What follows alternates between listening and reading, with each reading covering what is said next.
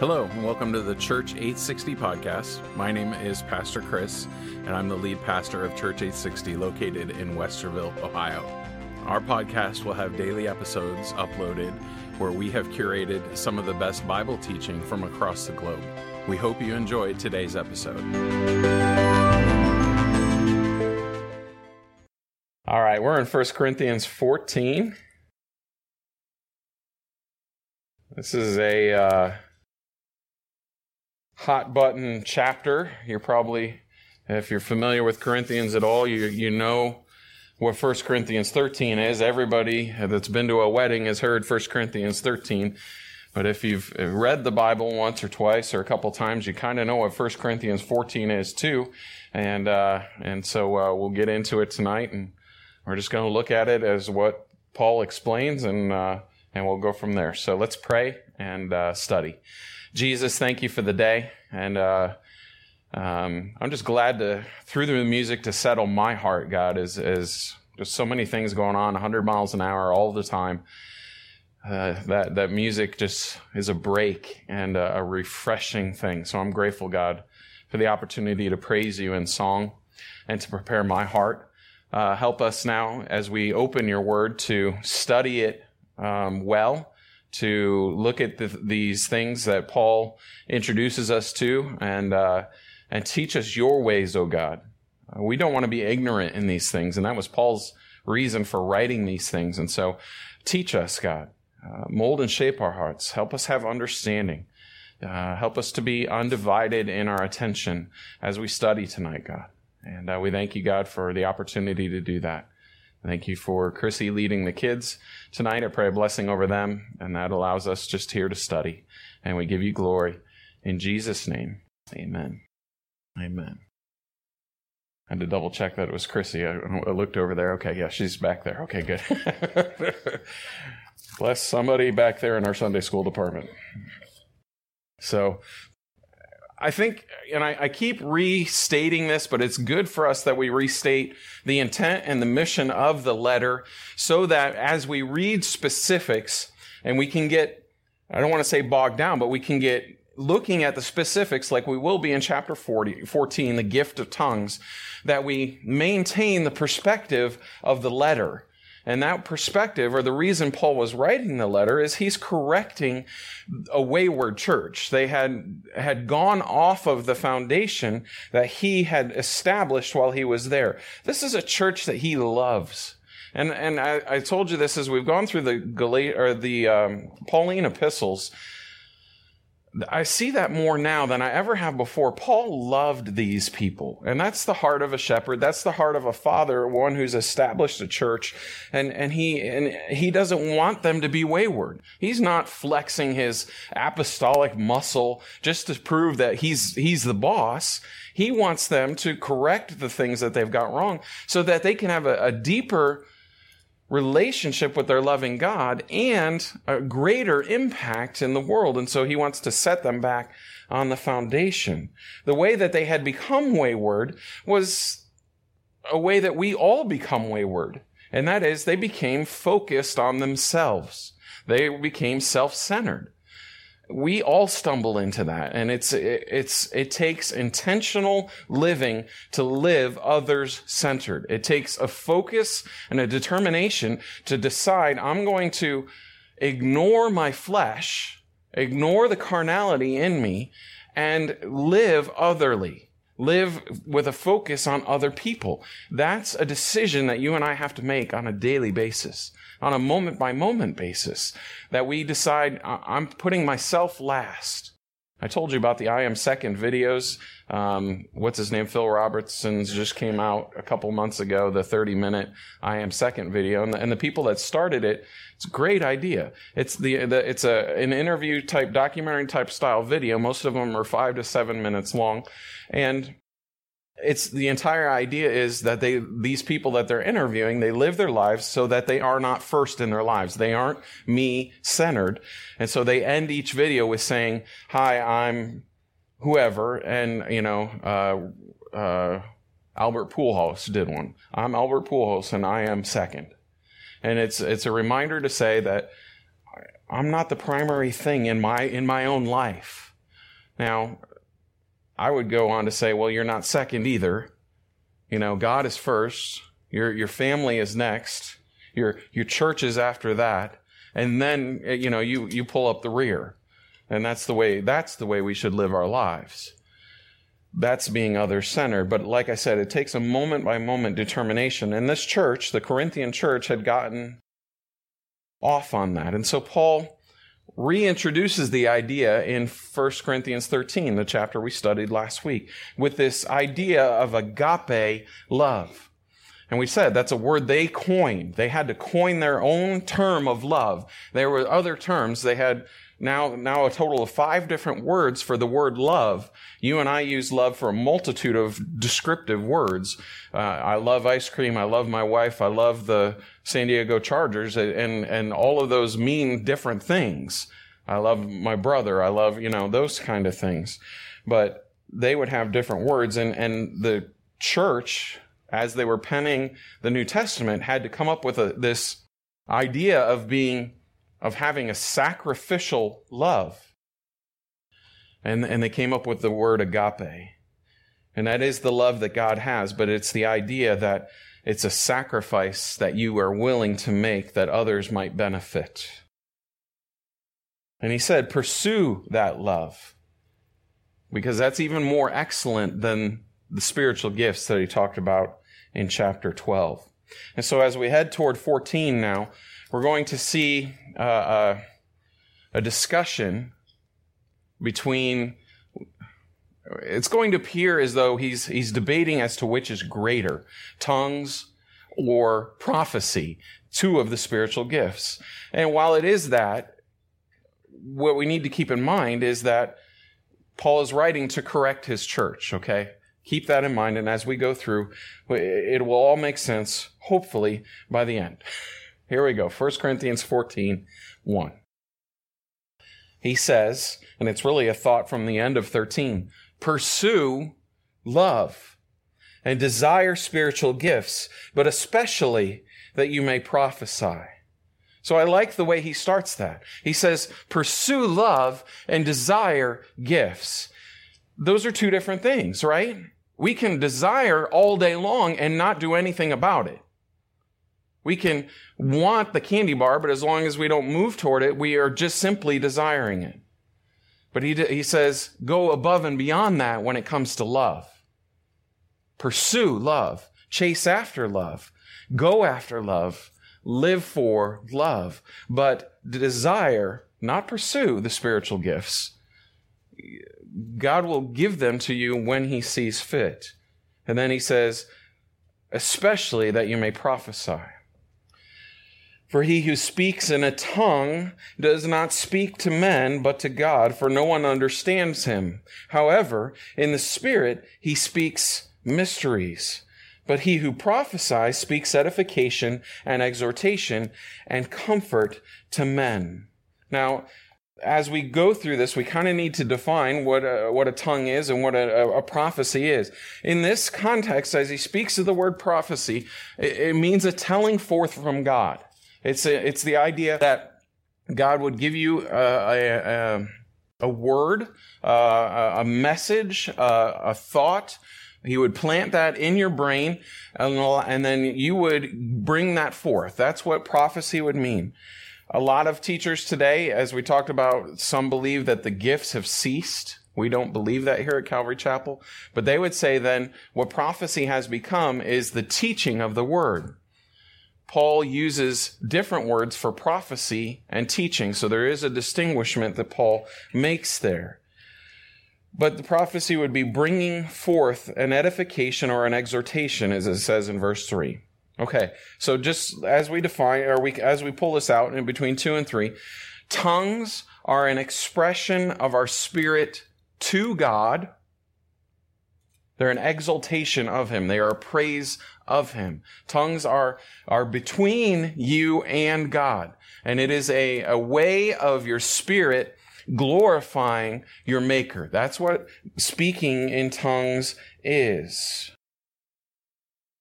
Have you ever been in the situation where, or experienced something so wonderful or even so tragic that words fall short. Like you can't, you want to express exactly what you're feeling, but it's so euphoric, it's so wonderful, it's beyond your capability to explain it with words. Well, tongues would pick up where words leave off when it comes to allowing your spirit to sing or to speak the praises of God. It's that words fall short and your spirit wants to express something greater toward God. And so the gift of tongues is given in order to do that. Tongues are, a gift to help us express ourselves when words are not enough. And then he says, comparatively, prophecies then are for the building up of men. Prophecies are given, it says in verse 3, for the edification and exhortation and comfort to men. So while tongues is given as an expression toward God, prophecy is given as an expression towards men, speaking edification, exhortation, and comfort to men. We clear on that? Tongues to God, prophecy to men. That's critical that we understand these things. All right, so let's keep moving. He who speaks in a tongue edifies himself, but he who prophesies edifies the church. And so, as I've said, just to clarify, or to say again, tongues are for our own personal benefit. He who speaks a tongue edifies himself. Contrast that to prophecy. Prophecy is for the benefit of the church. He says in verse 5, I wish you all spoke with tongues, but even more that you prophesied, for he who prophesies is greater than he who speaks with tongues, unless he indeed interprets, that the church may receive edification. Okay, now this is where we need to kind of pull back and remember what Paul is doing as he's writing this letter to the Corinthian church, because it sounds like he is dismissing tongues at this point. It's greater that you would prophesy than he who speaks with tongues. But look at what he says at the beginning of the verse. I wish that you all spoke with tongues. And so he is not dismissing it. It is a good thing. Speaking in tongues is a good thing. But the intent and the purpose of the letter, at least in this section, from like chapter 10 on up until this point, what Paul is doing is correcting what was happening while they were gathering together as a church, while they were meeting together corporately. And so he wants to distinguish between what is good personally and what is good corporately.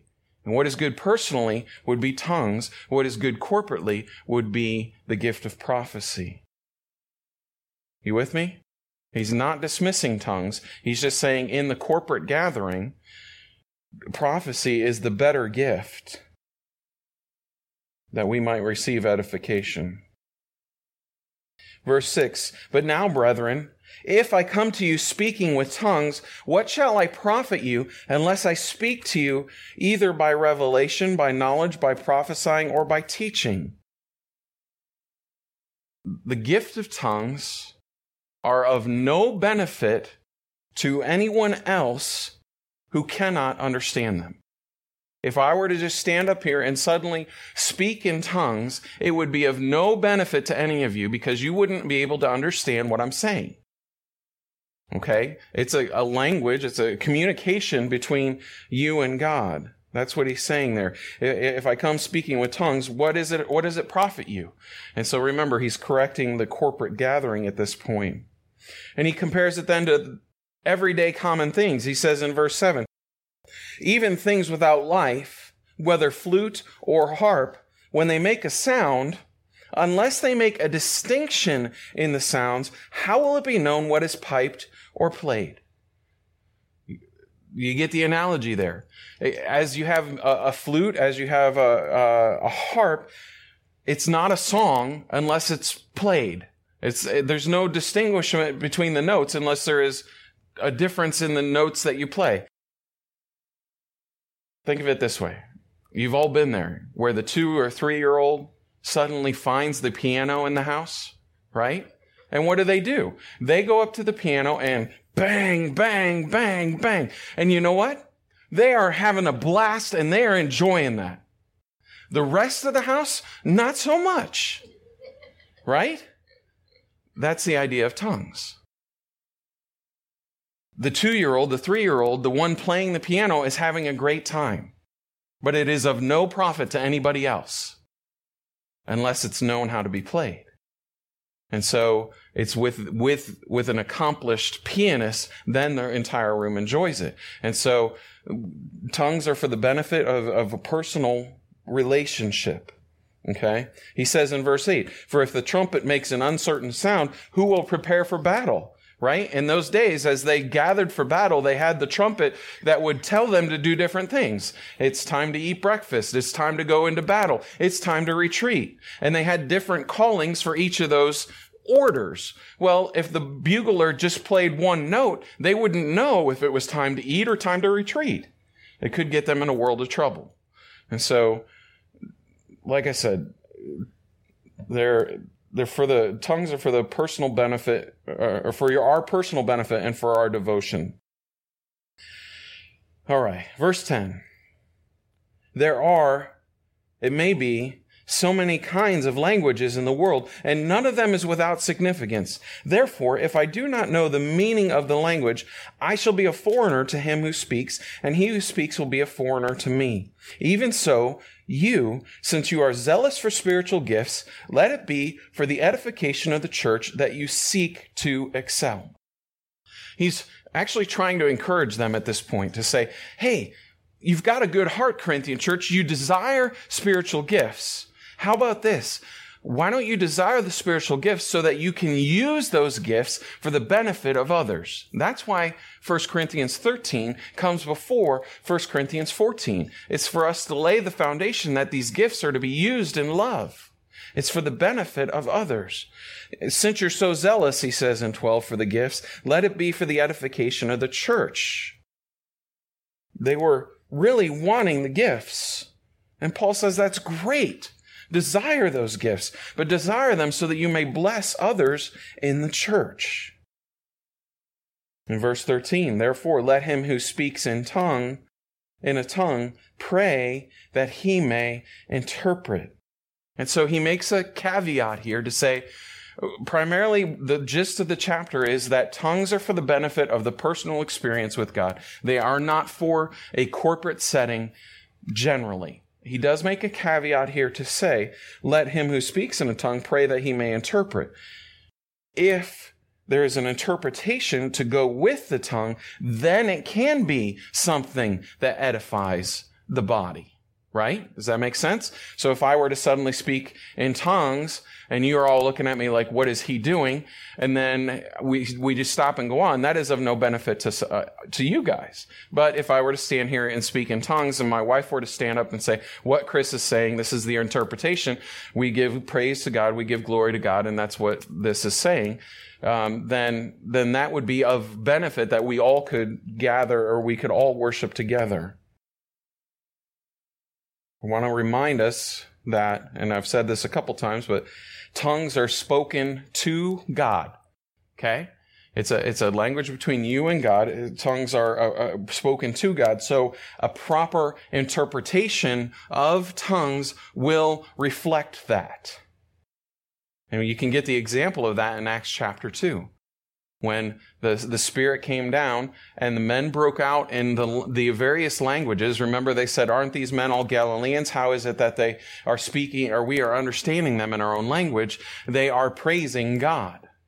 If you go back and read the account, what they were saying in these other languages was praise to God. And so that's what a tongue is. It's a praise to God. And so a proper interpretation would reflect that. If somebody were to interpret a tongue, it would be a praise to God. If it's not, if somebody is saying, what that person is saying is that we as a church need to humble ourselves and that the little children need to come unto me, that's an incorrect interpretation of that tongue because it's not praise to God. Okay? You with me?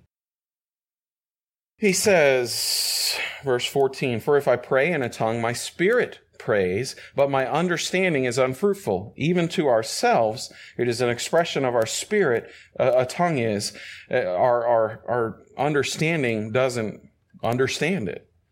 What is the conclusion then? I will pray with the Spirit, and I will also pray with understanding. I will sing with the Spirit, and I will also sing with understanding. Otherwise, if you bless with the Spirit, how will he who occupies the place of the uninformed say amen at your giving of thanks, since he does not understand what you say? If there is no interpretation of the tongue given in a corporate setting, no one can agree with that. And so that's why it's necessary that an interpretation be present. For you indeed give thanks well, but the other is not edified. I thank my God, I speak with tongues more than you all. Paul was somebody that did. Yet, in the church, I would rather speak 5 words with my understanding, that I may teach others also, than 10,000 words in a tongue. And that, in my opinion, is the principle that we follow in a corporate gathering like this. When we come together, this is the stringent that we hold to, this verse 19. We would rather speak 5 words with understanding than 10,000 in a tongue, because it's for the edification of all that we come together. He says in verse 20, brethren, do not be children in understanding. However, in malice be babes, but in understanding be mature. Remember how he started this section back at the beginning of chapter 12. Brethren, I don't want you to be ignorant of these things. And so he spends 3 chapters writing, explaining, helping us to understand. It's good for us to break this down over the last 3 weeks, but it's also something that we need to refresh in our minds as well on a regular basis. Do not be children in understanding. Study these things. In malice be babes. We stay away from malice. We stay away from bad things. But in understanding, be mature. Proverbs would tell us over and over and over again, grow in wisdom, grow in wisdom, grow in wisdom. That's what we need to do. So 21. In the law it is written, with men of other tongues and other lips I will speak to this people, and yet for all that they will not hear me, says the Lord. And what he's referring to here is actually Isaiah chapter 28. And what God was saying when he said that was, you remember, God is the Old Testament, the picture of the Old Testament is God is wooing his people. They were continually wayward, and God is continually trying to woo them back to him. And it falls on deaf ears, and it falls on deaf ears, and they continue to want to go their own way. And that's what the crux of the Old Testament is about. And he says in Isaiah chapter 28, with men of other tongues and other lips, I will speak to this people. What he's saying is, I'm going to send somebody to them and deliver my message because they're not hearing from me. And so he's going to use other people with other tongues to deliver the message of God. But he says, after even all of that, it will be unfruitful. Therefore, tongues, it says in 22, are for a sign, not to those who believe, but to unbelievers. But prophesying is not for unbelievers, but for those who believe. Therefore, if the whole church comes together in one place and all speak with tongues, and there come in those who are uninformed or unbelievers, will they not say that you're out of your mind? But if all prophesy and an unbeliever or an uninformed person comes in, he is convinced by all, and he is convicted by all. And thus the secrets of his heart are revealed.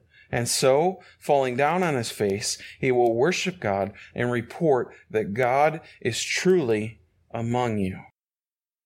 Tongues being used in a corporate setting, in a church gathering, would simply be confusion to the unbeliever. Now, Paul says it is a sign. It is a sign, but it would be simply confusion, whereas prophecy can be for the benefit of the unbeliever. And that's That's the heart of a church, right? That's the idea of being other-centered, is the hope that as we gather, two things would happen. One, God would be glorified. As we gather, it is our hope that the believers in this room would glorify the name of their Maker. They would sing praises unto Him, and they would worship Him even through the going forth of the Word. And then two, that we would gather and that the unbelievers that come along with the believers would find a need in their heart for a loving God. That through the giving of the Word of God, we can call that prophecy, the giving of the Word of God, that they would be convinced of their need for a Savior, and that would come through the conviction of the Holy Spirit. And so that is why Paul is placing a greater emphasis in the corporate gathering on prophecy rather than tongues. Make sense? Prophecy can benefit us all. It is for the edification, as it said earlier, but even the unbeliever that is gathering. Verse 26, how is it then, brethren, whenever you come together, each one of you has a psalm, has a teaching, has a tongue, has a revelation, has an interpretation. Let all things be done for edification.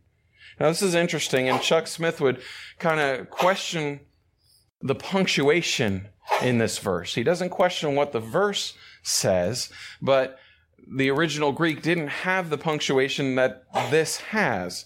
And it says, how is it, brethren, ? And Chuck would say, and I agree with this, he would say the question mark doesn't belong there. It actually belongs after the word interpretation. And so it would sound like this. How is it then, brethren, whenever you come together, that each of you has a psalm, has a teaching, has a tongue, has a revelation, has an interpretation? ? Answer, let all things be done for the edification. And so many would take this and say, well, what Paul is giving in verse 26 is a model for the church. And what Chuck would say, and like I said, I agree with, no, this isn't a model for the church. This is what they were doing wrong. That they were all coming together and things got confusing is what happened. Someone was bringing a psalm. Someone had a teaching. People were speaking in tongues. There was revelation. Some had an interpretation. And basically, it became chaotic. And Paul said, no, let all things be done for the edification. They were standing up and say, hey, I want to use my spiritual gift now. It's my turn. And they would rattle off a tongue and they'd sit down. And they would be blessed because of that, because a tongue is a blessing. But it would be of no benefit to anyone else.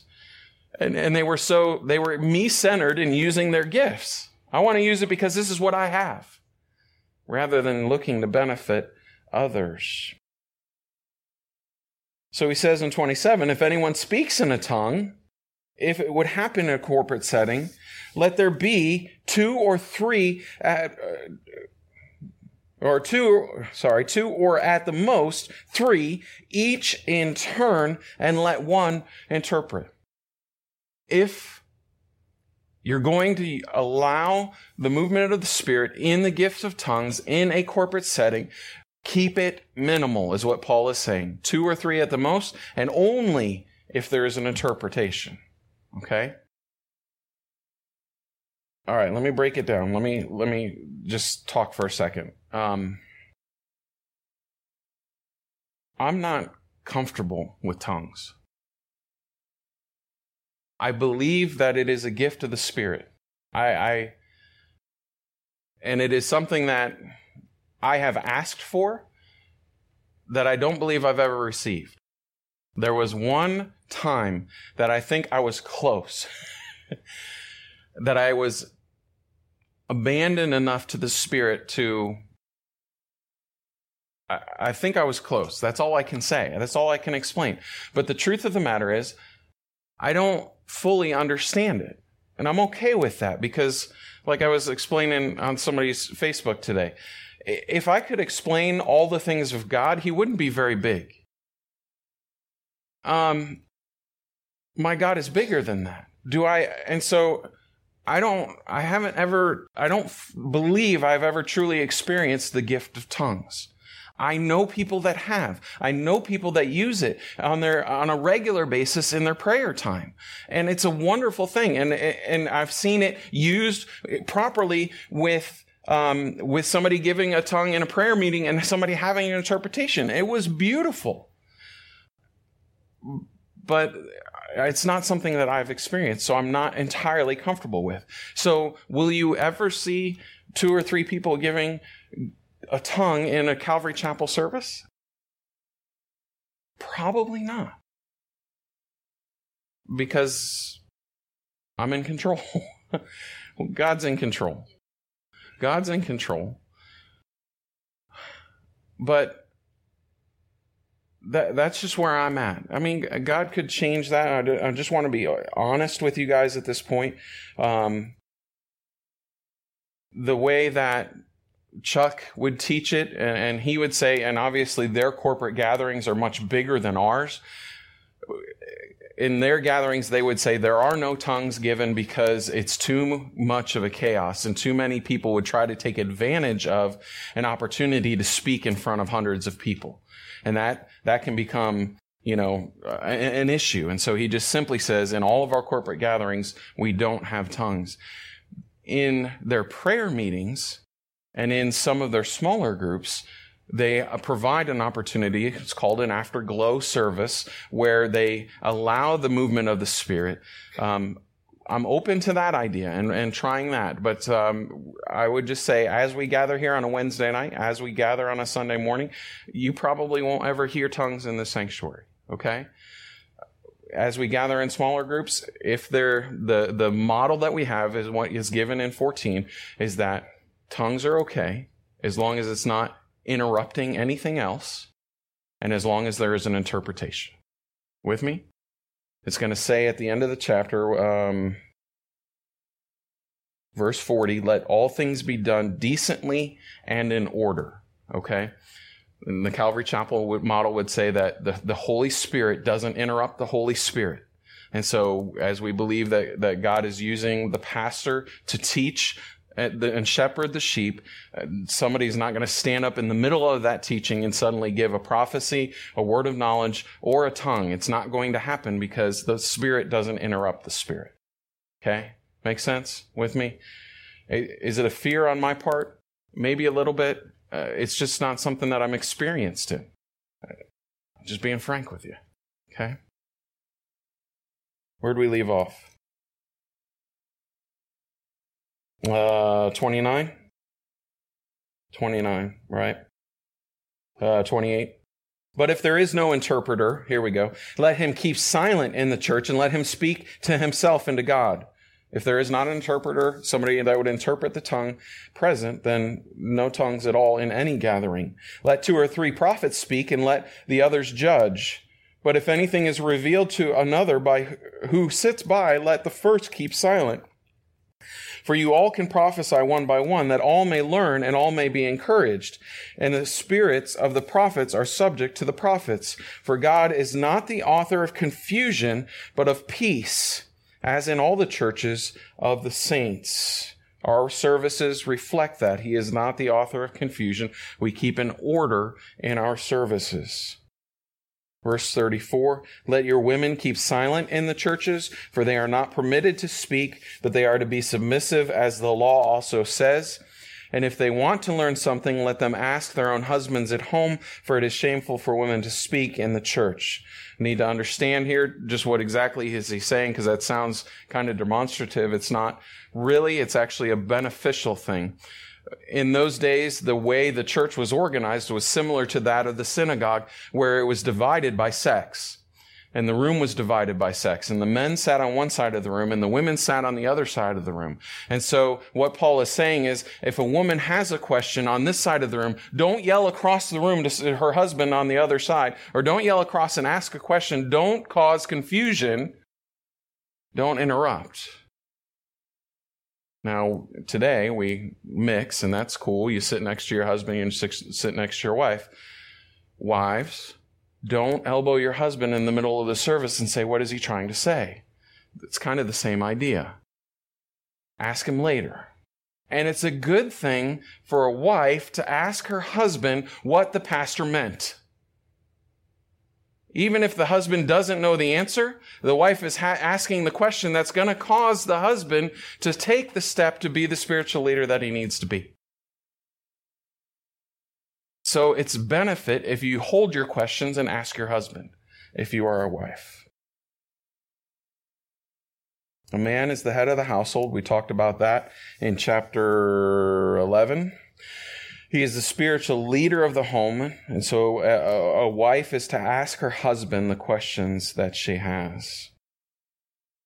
And he says in verse 36, kind of spanking his kids here, or did the word of God come originally from you? Or was it you only that it reached? He's saying to the Corinthian church, guys, you're not the only church out there. You can't just do whatever you want. We are the bride of Christ all together, and so you can't just run off in your own direction. And then finishing the chapter, if anyone thinks him to be a prophet or spiritual, let him acknowledge that the things which I write to you are the commandments of the Lord. He's reminding them now of his apostolic authority. They were trying to dismiss. Oh, Paul he's just another teacher. He's no big deal. I prefer Apollos, or I prefer Peter. Remember that whole thing in chapter 1? And so they were trying to dismiss the authority of Paul. And Paul's saying, if anyone is spiritual in this, let him acknowledge that this is the commandment of the Lord. But if anyone is ignorant, let him be ignorant. Therefore, brethren, desire earnestly to prophesy, and do not forbid to speak with tongues. Let all things be done decently and in order.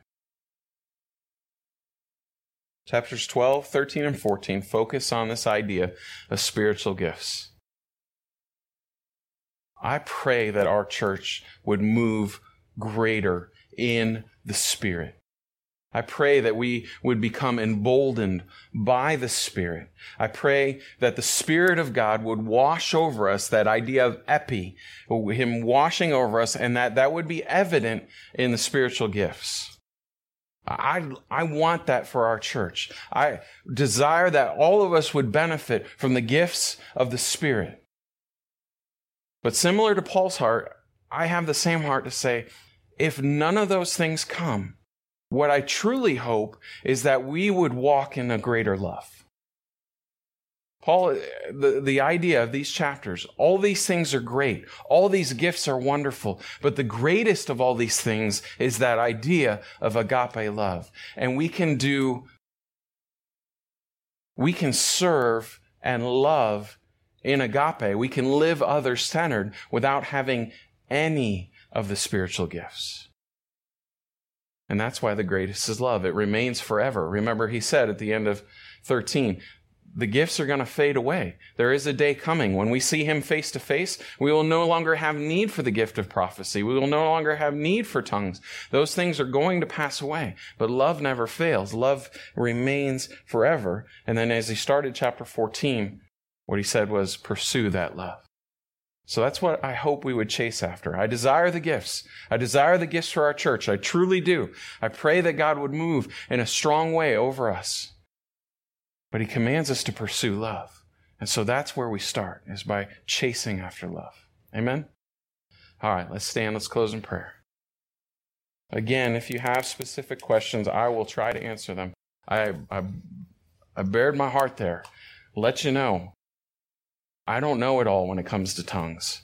Still trying to figure it out. But I'll try to answer your questions. I will. All right, let's stand. Let's close in prayer. Almighty God, we humbly come before you, recognizing it is by your grace and by your mercy that we can stand in this place. Lord, we want more of you. We desire to stand on these things that Paul has established, the gifts of the Spirit, Lord. If they are for the benefit of one another, if they are for the edification and the exhortation of the church, Lord, then we pray that you would fill us with those gifts, that we might edify and exhort one another, push one another on toward glorifying you more. Fall on us, Lord, we pray. But even if you don't move in that way, I pray that as a church, we would continue to pursue love. No matter the cost, may we find what it is to live a sacrificial life for your kingdom and for your glory. Teach us your ways, O God. In Jesus' name, amen. Thank you for listening to today's episode of the Church 860 podcast. We hope that you've enjoyed it. If you have, we ask that you would like and subscribe to the podcast so that you can get daily updates. If you'd like to know more about Church 860, please visit church860.com.